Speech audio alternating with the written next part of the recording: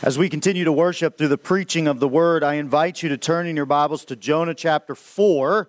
We will be looking at verses 6 through 11 this morning. Just a few sermons left in this series on the book of Jonah, and I trust that it has been as encouraging and even as challenging to you as it has been to me as I've studied it and prepared lessons and preached it, and it's just been such a good book for me and for my soul, and for me to see even my need of Christ in through it. And so I trust it's been a blessing to you. As you turn to Jonah chapter 4, verse 6, may we go to the Lord one final time in a word of prayer as we ask the Lord to be with us during this time to receive the instruction of His Word. Let us pray together. Father, as we come before you, as we come before your holy word, as we give ourselves to it, as we recognize what it truly is, that it is not the word of men, but it is surely the word of God. May we come as humble servants. May we come as those who desire to grow and to set aside our own wants and desires and even our own strengths or perceived strengths in order to receive your grace, your power, and your mercy. Father, as we consider Jonah this morning, my prayer is that we might see ourselves in this stubborn prophet. So much so that in seeing ourselves, in seeing us in our weakness and our difficulty and our stubbornness, that we would be driven all the more to the forgiveness that is offered in your Son.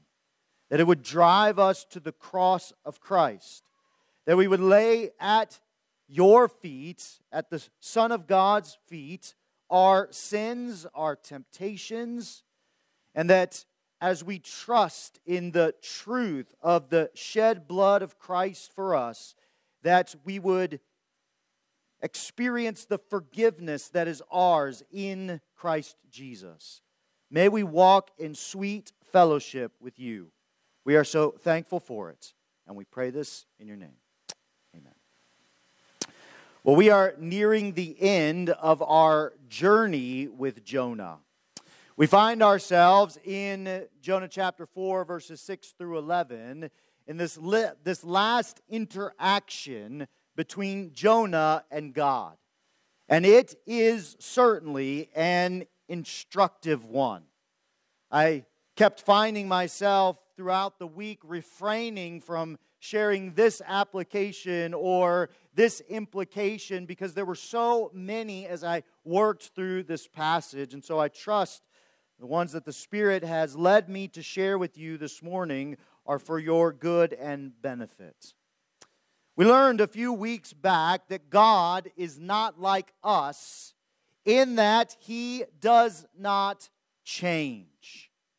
God is not malleable or mutable. He does not change with the shifting of the times or sway to the fickle emotions of men.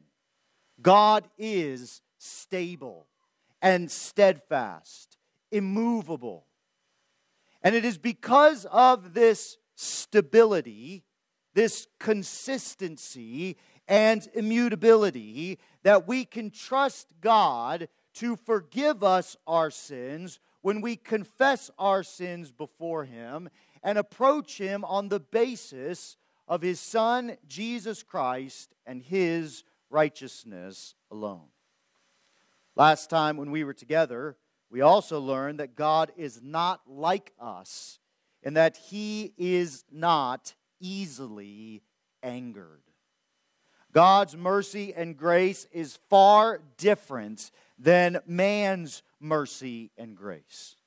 We learned last time we were together that God needs to be provoked to anger, where we need to be provoked to love. Hebrews chapter 10. That is, Jonah himself says, God is slow to anger and abounding in steadfast love. And beloved, should we not be grateful for this reality? Above all, Jonah should be grateful for this reality.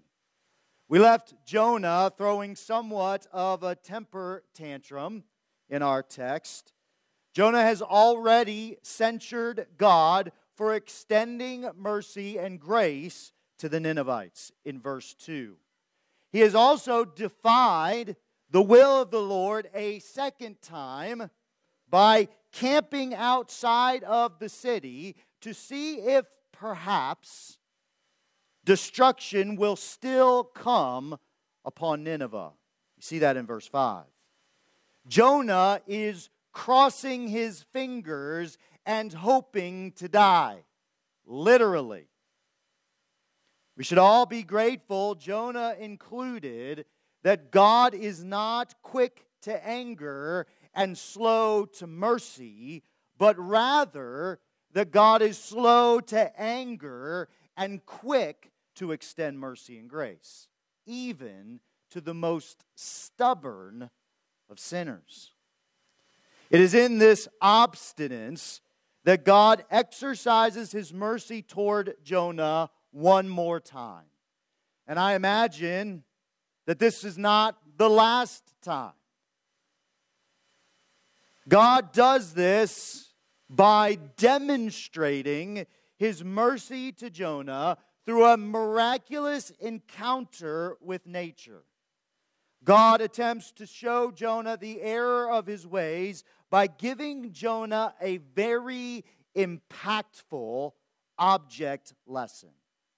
In our text for this morning, God slowly and tenderly and patiently leads Jonah to the realization of his own contrariness through a physical illustration. Let us read our passage for this morning together as we consider this demonstration of God's mercy to Jonah. And we'll begin to read in verse 5 of chapter 4 so that we can see the context in which God administers His grace to the prophet Jonah. Look at Jonah chapter 4, verse 5 with me. It says this, Jonah went out of the city and sat to the east of the city and made a booth for himself there. He sat under it in the shade till he should see what would become of the city. Now the Lord God appointed a plant and made it come up over Jonah, that it might be a shade over his head, to save him from his discomfort, or literally what that text says, is to relieve him of his evil. So Jonah was exceedingly glad because of the plants. But when dawn came up the next day, God appointed a worm that attacked the plant so that it withered. When the sun rose, God appointed a scorching east wind, and the sun beat down on the head of Jonah so that he was faint. And he asked that he might die and said, "It is better for me to die than to live." Verse 9, but God said to Jonah, "Do you do well to be angry for the plant?" And he said, "Yes, I do well to be angry enough to die." And the Lord said, "You pity the plant for which you did not labor, nor did you make it grow, which came into being in a night and perished in a night. And should not I pity Nineveh, that great city, in which there are more than 120,000 persons who do not know their right hand from their left, and also much cattle?" What we notice in our passage is that God intentionally exercises His providence over creation in order to teach Jonah a lesson. Now, we've seen this exercise of God's providence before in the book of Jonah. Remember that God providentially provided a great fish to swallow up Jonah in Jonah chapter 1, verse 17. That's what it says. Jonah chapter 1, verse 17, and the Lord appointed a great fish to swallow up Jonah. 3 times in our passage, we see that very same word, that word for appointed, is used. Notice it with me in Jonah chapter 4, verse 6. It says, "Now the Lord appointed a plant and made it come up over Jonah, that it might shade over his head."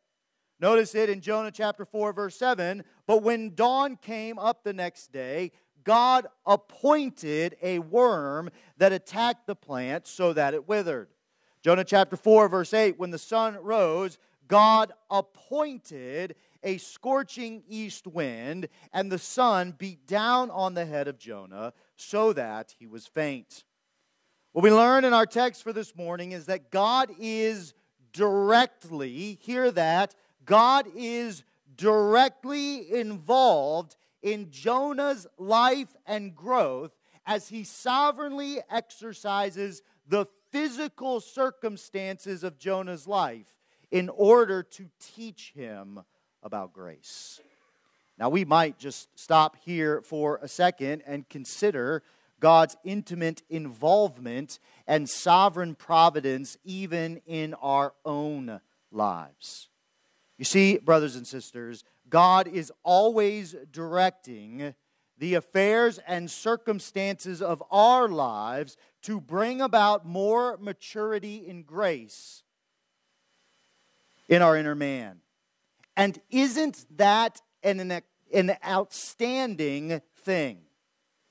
You see, beloved, there is nothing that happens in your life that isn't sovereignly orchestrated by God for His glory and your good. Now let's look at these appointments and how God is going to use them to teach Jonah and us a very important lesson about grace. We see the first appointment that we find is the appointment of a plant in verse 6. If you're following along in the insert in your bulletin, the first fill-in there is that God appoints a plant. God appoints a plant. Notice it again, Jonah chapter 4, verse 6. "Now the Lord God appointed a plant and made it come up over Jonah, that it might be a shade over his head, to save him from his discomfort. So Jonah was exceedingly glad because of the plant." Now I'd like to make a few observations concerning this first appointment. And the first observation that I'd like to make is, what kind of plant does the Lord cause to spring up over Jonah's head?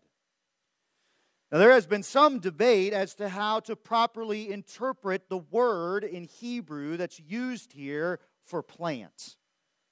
And therefore, how do we then properly identify the exact species of plant in Jonah's story? Now, for simplicity's sake, I think taking the Hebrew word here at face value is most likely and supported by several commentators. The question we have to ask ourselves here is, how would the original audience have read this passage in Jonah? And what would have come to their mind as they saw this kind of plant that God appointed? The Hebrew word used here is the word for the castor-oil plant. And so the plant that the Lord appoints to teach Jonah an important lesson of grace is the castor plant. Now this plant is significant for at least two reasons. And I think the original audience would have immediately recognized these two remarkable characteristics of this plant in light of the story of Jonah. The first significant aspect of this plant is that it characterizes the abundant mercy and grace of the Lord God. Secondly, it characterizes the prickly and poisonous nature of Jonah's spirit. Let's consider the first, the abundant mercy and grace of the Lord God. The Encyclopedia Britannica has this to say about the castor oil plant And you can find this on the insert in your bulletin. It says the castor oil plant, also called castor bean, is a large plant of the spurge family. In the tropics, the plants reach about 30 to 40 feet in height and bear handsome, giant, 12-lobed palmate or fanlike leaves. I have provided a picture on the insert in your bulletin for your reference.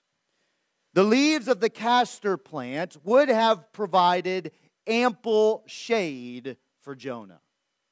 This is significant because we see that the Lord Himself doubles the protection of Jonah from the blazing sun as Jonah waits in his stubborn disobedience.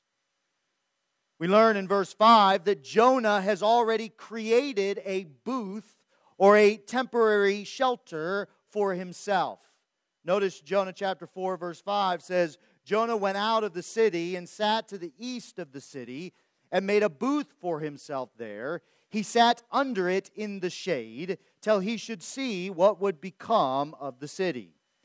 Jonah has provided for himself temporary relief from this hot and dry climate, but it would have been a paltry effort at best. The Lord, in the abundance of His mercy and grace, comes along and provides above and beyond what Jonah deserves. Because Jonah deserves none of it. Jonah deserves no relief here. And yet the Lord used the castor plant to ease Jonah's discomfort, or more literally, to deliver him from his evil. The castor plant provided ample shade for Jonah as he was suffering from the heat, and we see that Jonah is fully relieved from his hardship. Jonah chapter 4, verse 6, so Jonah was exceedingly glad because of the plant. In the midst of Jonah's disobedience, the Lord sends a way to rescue him, even from himself.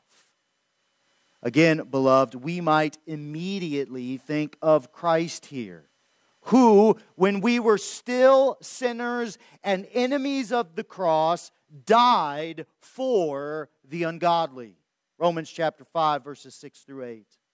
Just like Jonah, God extended His grace to us in Christ while we were stubborn and disobedient. What a gracious God we serve. The relief to Jonah was temporary, but the relief from Christ is eternal. And even though this relief is merely temporary for Jonah, it still shows that this slight respite is a gift from the Lord that reflects the gift of God for those who put their trust and confidence in Christ. Now, for the Lord to respond in this way demonstrates His amazing mercy and long-suffering. I mean, how many of us at this point would have responded to Jonah in this way? How many of us would have looked at Jonah in this situation and said, you know what? I think I'm going to double your comfort while you wait to defy my will. I'm not sure that I would have, apart from the Lord Jesus Christ Himself working abundantly in my own heart. Naturally, at this point, I think I would have been pretty fed up with Jonah. If it were me, I think at this point I would say to Jonah, fine, Jonah.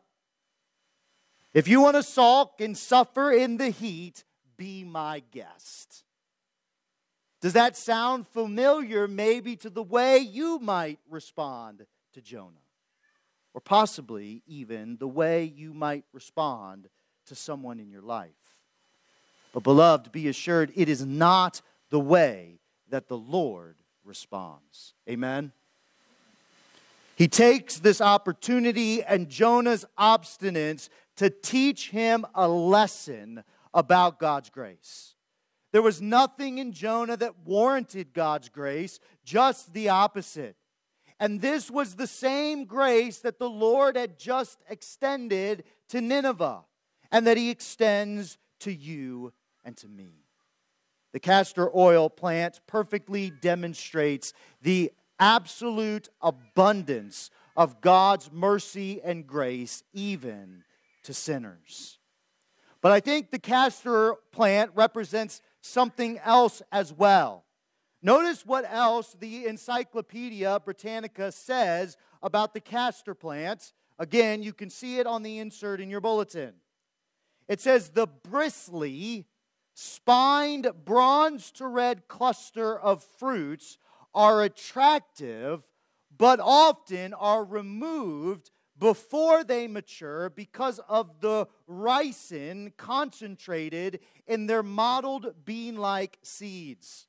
This oil-rich seeds contains the poison ricin, one of the most toxic substances known, and consumption of chewed seeds may be lethal. Now, I've included a picture in your bulletin insert of the fruit of the castor plant, but I do not believe that this picture does it justice. And so what I'm going to ask you to do this morning, maybe the only time, certainly the first time, I've asked you to pull out your phones in a service. If you have your phone this morning, go ahead and pull it out. Do a Google search on the castor plant fruit, the castor plant fruit, and you can see for yourself this morning how bright red and hot and prickly the fruit of the castor plant is. But not only that, the seeds are toxic and poisonous and lethal. All right, now you can put your phones away. But beloved, what a lesson we learn here. How good and sovereign the Lord in this demonstration to Jonah. What Jonah was not quick to see that I believe the original audience would have saw, and I pray that we see this morning, was that the bitterness that Jonah harbored deep inside at the very roots of his character against Nineveh was toxic. The castor plant was certainly a providential message to Jonah, if only he might see it. But he couldn't see it because the poison of his own hatred anesthetized him to the danger. Beloved, this is why we see so many warnings in Scripture concerning bitterness, hatred, and anger. Ephesians chapter 4, verse 31 says this, "Let all bitterness and wrath and anger and clamor and slander be put away from you, along with all malice." Colossians chapter 3, verse 8 says this, "But now you must put them all away, anger, wrath, malice, slander, and obscene talk from your mouth."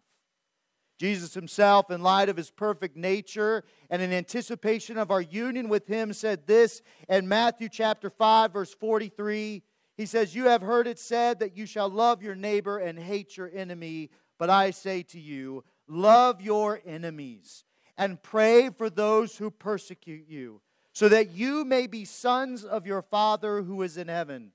For he makes his sun rise on the evil and on the good, and sends rain on the just and on the unjust." What God is seeking to teach Jonah here this morning, as well as to us, is that Jonah was as desperately in need of God's grace as the Ninevites. And so are we.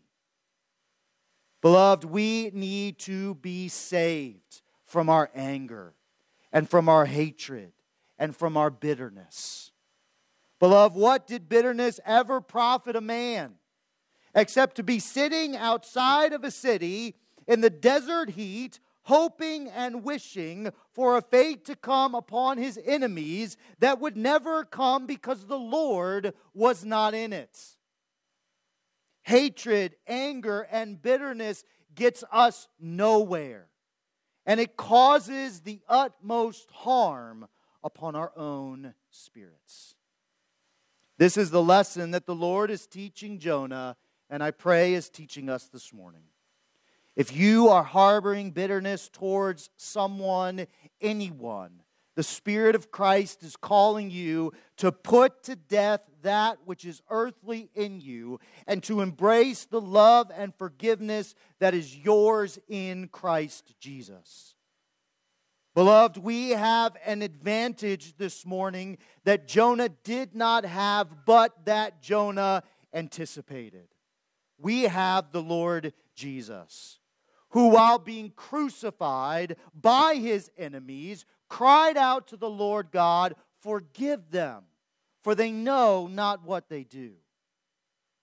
Again, we see here that the Spirit of Christ is far removed from the spirit of Jonah.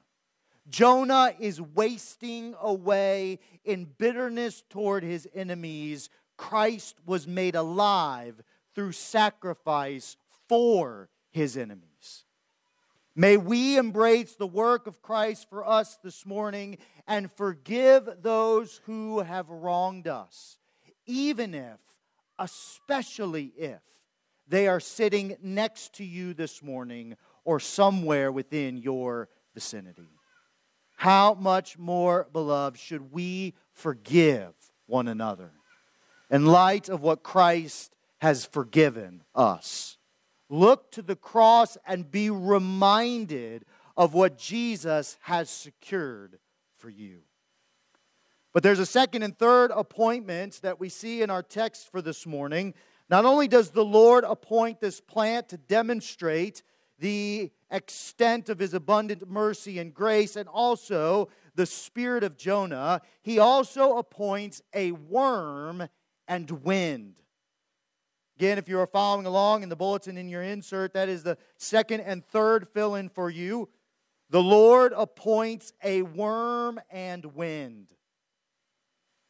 Notice it with me in Jonah chapter 4, verse 7 through 8. It says this: "But when dawn came up the next day, God appointed a worm that attacked the plant so that it withered. When the sun rose, God appointed a scorching east wind, and the sun beat down on the head of Jonah so that he was faint. And he asked that he might die, and said, 'It is better for me to die than to live.'" What we find in our text is that the Lord appoints both a worm and wind to teach Jonah a lesson about his own need of God's grace. One commentator said on this passage, you can find the comment in the insert in your bulletin if you'd like to follow along. He said this: "Step by step, God's education of the prophet continued. Having prepared the vine as he prepared the great fish, God then prepared a worm. It may refer to the black caterpillar that abounds in the Nineveh region. The next clause, which chewed the vine so that it withered, shows the devastating action of the worm. The destructive effect of worms on many types of vegetation is well known. Combining the effect of the worm with the torrid heat would cause a plant to wither quickly, even to die without divine intervention. And yet God has also provided and prepared a scorching east wind. He goes on to say, losing precious shade in this harsh environment was one matter for Jonah. Experiencing this horrible wind was yet another. Most identify this wind as the sirocco. When this wind is experienced in the Near East, the temperature rises dramatically and the humidity drops quickly. It is a constant and extremely hot wind that contains fine particles of dust. The Septuagint translates it succinctly as a scorcher. Both of these sovereignly appointed turn of events were intended by the Lord to teach Jonah a very pertinent lesson concerning his own character. Much like the worm had devoured the plants, and much like the constant wind brought about exhaustion and despair, so Jonah's spirit, if maintained, would mean his spiritual death. Beloved, what Jonah needs here is a transformation. He needs to see himself for who he truly is. He needs to see the depths of his depravity. Beloved, he needs to see that he prefers plants over people. And God uses a very ordinary means in the midst of this extraordinary circumstance to help Jonah see. God simply asked Jonah a question. We have been learning a lot about the power of asking questions in our Sunday school hour. And what we see here in Jonah is that is God's approach.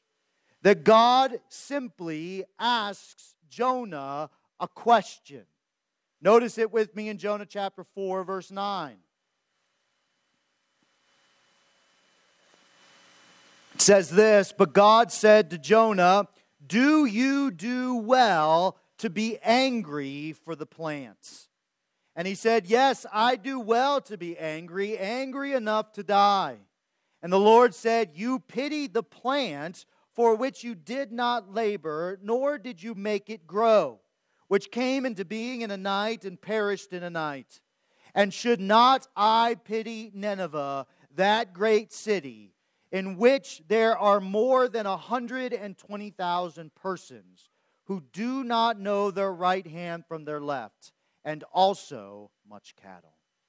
Now this question mimics the question that God asked Jonah in Jonah chapter 4, verse 2, after Jonah questions God. Again, you can see it in Jonah chapter 4, verse 4. "And the Lord said, 'Do you do well to be angry?'" Now, of course, for both questions, the answer is implied. The answer is no. Absolutely not. Jonah has no right to be angry.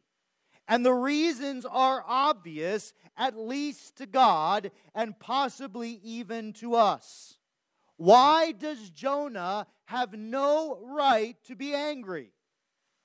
Because the value of the life of the Ninevites far outweighed the value of the temporary life of the plants. The grass would wither, and certainly the Ninevites would pass away as well, but the grass would pass on into non-existence, whereas the Ninevites would pass on to a Christless eternity. Should God be praised, and should Jonah not be angry, but instead rejoice, because God gave the people of Nineveh an opportunity to repent and be saved? And the answer is yes, absolutely, amen. Not because the Ninevites deserved it, but because God is gracious and merciful, slow to anger, and abounding in steadfast love. Furthermore, should God be glorified in the raising up of a plant for Jonah's relief? Yes, certainly. But shouldn't He be all the more glorified for granting mercy to the Ninevites, all 120,000 of them, and also much cattle? Is it an injustice that the life of the plant was cut short? Possibly. But isn't it even more an injustice for Jonah to keep back an opportunity for the Ninevites to experience God's grace and be spared from God's wrath to live another day? Again, not because they deserved it, but because it demonstrated the absolute mercy and grace of God. You see, beloved, what is at stake here is an opportunity for God to be glorified in the salvation of the Ninevites. What is at stake here is for God's character to be clearly seen and lifted up on a podium for all to see, because God extends His grace and mercy even to the worst of sinners. You see, beloved, and this might be harsh, but Jonah doesn't merely hate the Ninevites here. He hates God's grace. Jonah has no right to be angry. Rather, he should be rejoicing. Again, before we give Jonah too hard of a time here, how often have we preferred personal comfort over gospel confrontation? How often have we shied away from sharing the bad news of God's judgment, followed up by the good news of God's salvation in Jesus Christ, because we feared the personal onslaught that might come as a result? How often have we chosen possessions or positions over being faithful to Christ and His call on our life? Beloved, how often have we chosen plants over people? Now, I don't say this to judge or to condemn you. I say this in order that you might see your own need of God's redemption. Oh, what a simple question can do to help us see our own need for Christ. And that is exactly what God employs here in His interaction with Jonah. Do we fall short of the glory of God? On a regular basis. And therefore, we need both the redemption that is found in Jesus, but also the power to do that which God has called us to do. Brothers and sisters, each one of us are called to put to death the old man and to embrace the Spirit of Christ within us. That very same Spirit who for joy endured the cross, despising the shame. Each one of us are called to identify with that very one who resides within us, who did not count equality with God a thing to be grasped, but emptied Himself of His divine comforts and took on the form of a suffering servant. Beloved, each one of us are called to continually put on Christ. And as we do, we will find ourselves consistently choosing people over plants.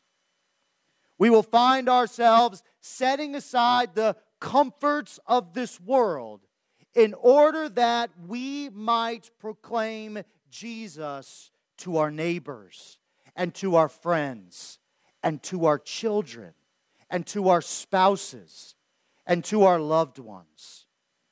What we find in our passage is not only a lesson for Jonah. What we find in our passage is a lesson for us. May we trust in Christ this morning for the relief that He only offers to our withering souls. And as we do, may we find that the blessing of God is extended to all those whom we come into contact with on a regular basis. May God do His work in and through us to those around us. Let us pray. Father, we are so thankful for Your grace towards us. We're so thankful for this word from Jonah. Ultimately, this word from You through the prophet Jonah. As we recount his life, Lord, may we use it as an opportunity for us to see our own need of grace. Father, in so doing, may we cry out for the mercy that only you can provide. May we cry out for the grace that only you can provide.